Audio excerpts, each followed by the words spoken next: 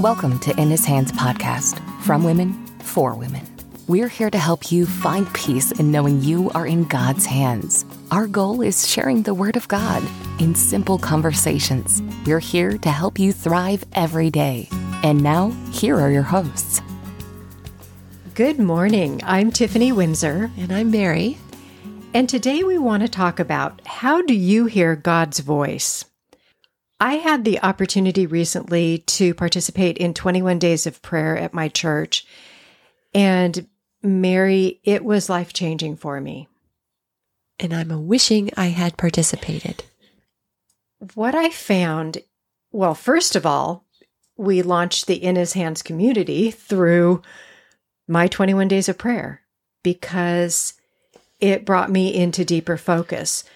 For those of you who have not participated in prayerfulness like this, which I had not, I had no idea what I was walking into, but I knew I needed to do it. And here's the great thing. It happened from 7 a.m. to 8, and I didn't need to be to work till 8:30, so I had no excuses.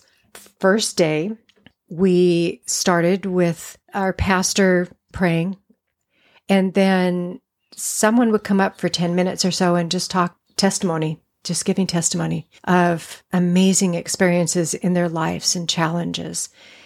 And then we would take about 20 minutes and they would turn on the worship music and it was loud. And the reason for that was because our pastor encouraged everyone to lay on the floor, sit in the chair, speak out loud, but try not to interrupt their neighbor.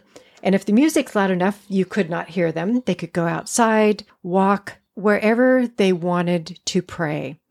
So for me, it was just sitting in the chair and listening to the most amazing worship music, some of which I had not heard that have now become my favorites, and 20 minutes of that. And then we wrapped up in group prayer. For me, day 3 was a huge turning point.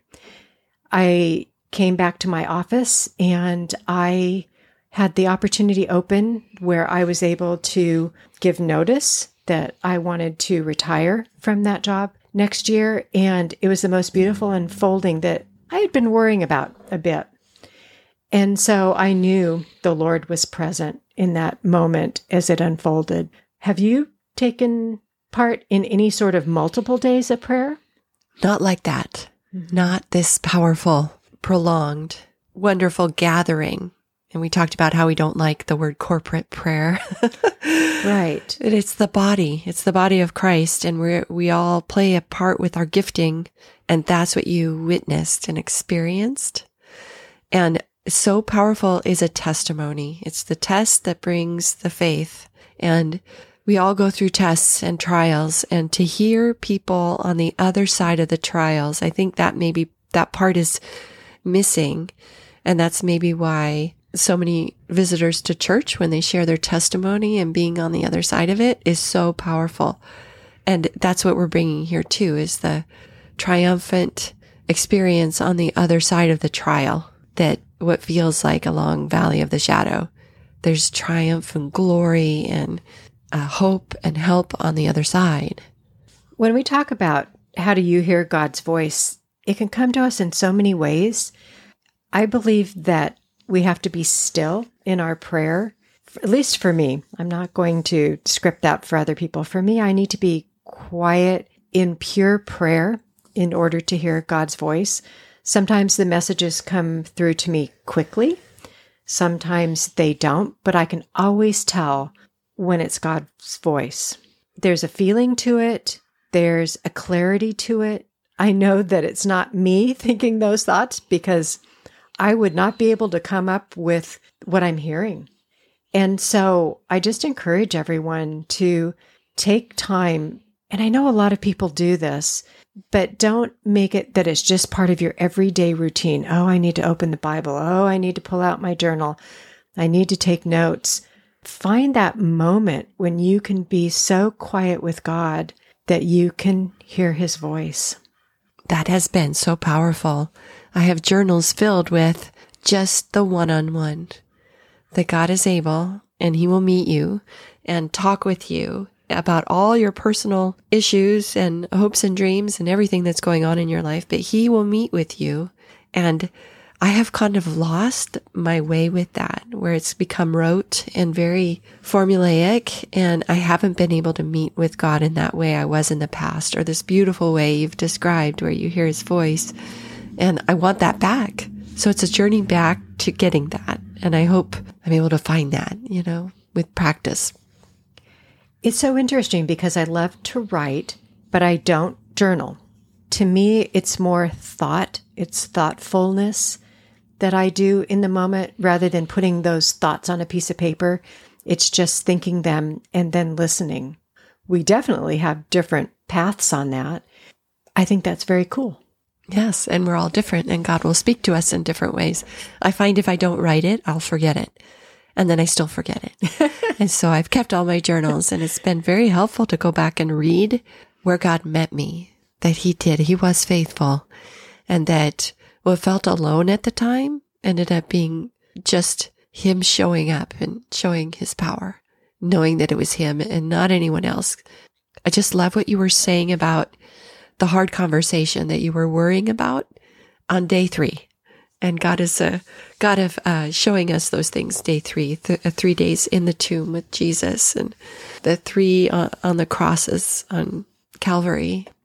Oh my gosh, I hadn't even thought about that. I know. But yes, when I tell my testimony, it was on day 3. Day 3. And it was such an incredible unfolding. Oh my goodness. Thank you so much for putting that into perspective for me. That's going to take that journey even deeper. And got the 3 in 1. And that Jesus had to leave to give us the Holy Spirit, our counselor, our advocate. And on the worst days, I remember I do have the counselor with me, counseling me, even if I can't hear him, if I'm not still enough. But I'm getting there, as hard as it is. But put a sign on the wall like I do, and I have to look at it all the time. Be still and know that I am God, because there's too much chatter going on right now. It's so easy to get distracted. Everyone wants to distract us, from family obligations to work obligations to world obligations. It's really important that we are still and listen to God. If you can do it another way, if you can do it in the chatter, God bless you, because that has never worked for me. I am grateful that I do have a lot of quiet time in my life in order to open up to God for those moments.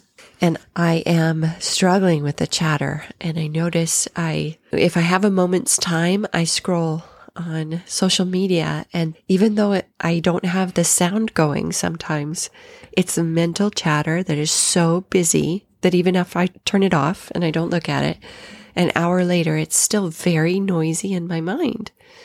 And I don't know what that is, but I'm convicted of not seeking rest or respite from my own thoughts by turning to other people's thoughts on social media, whatever it may be, feeling like I have to be informed or I have to see what everybody else is doing. I don't. And I love permission. So I give myself permission and you permission to not look at social media because it's so noisy in a way that I can't even describe. It's noisy in a way that's stealing my peace. And I don't want that for me or for you. Our website and format is that it's not the noise, it's the truth, and it's the tools, and it's the encouragement, and how hearing someone go through a trial builds faith. And so that's what this is too. It's faith building and encouraging versus tearing down and destroying. To wrap up, I do want to encourage everyone to find their own time for their own 21 days of prayer if it's not offered at church or you're not part of a church community yet, because it will change your life and open you up to listening and hearing God's voice. Amen. Be blessed, my friends. Thank you for joining us for today's podcast. For more information, go to inhishandscommunity.com. Sign up for our newsletter and social media. We love your feedback. Please leave reviews, comments, and subscribe to this podcast to help us get the word out about In His Hands. Thank you, and dear friends, have a blessed day.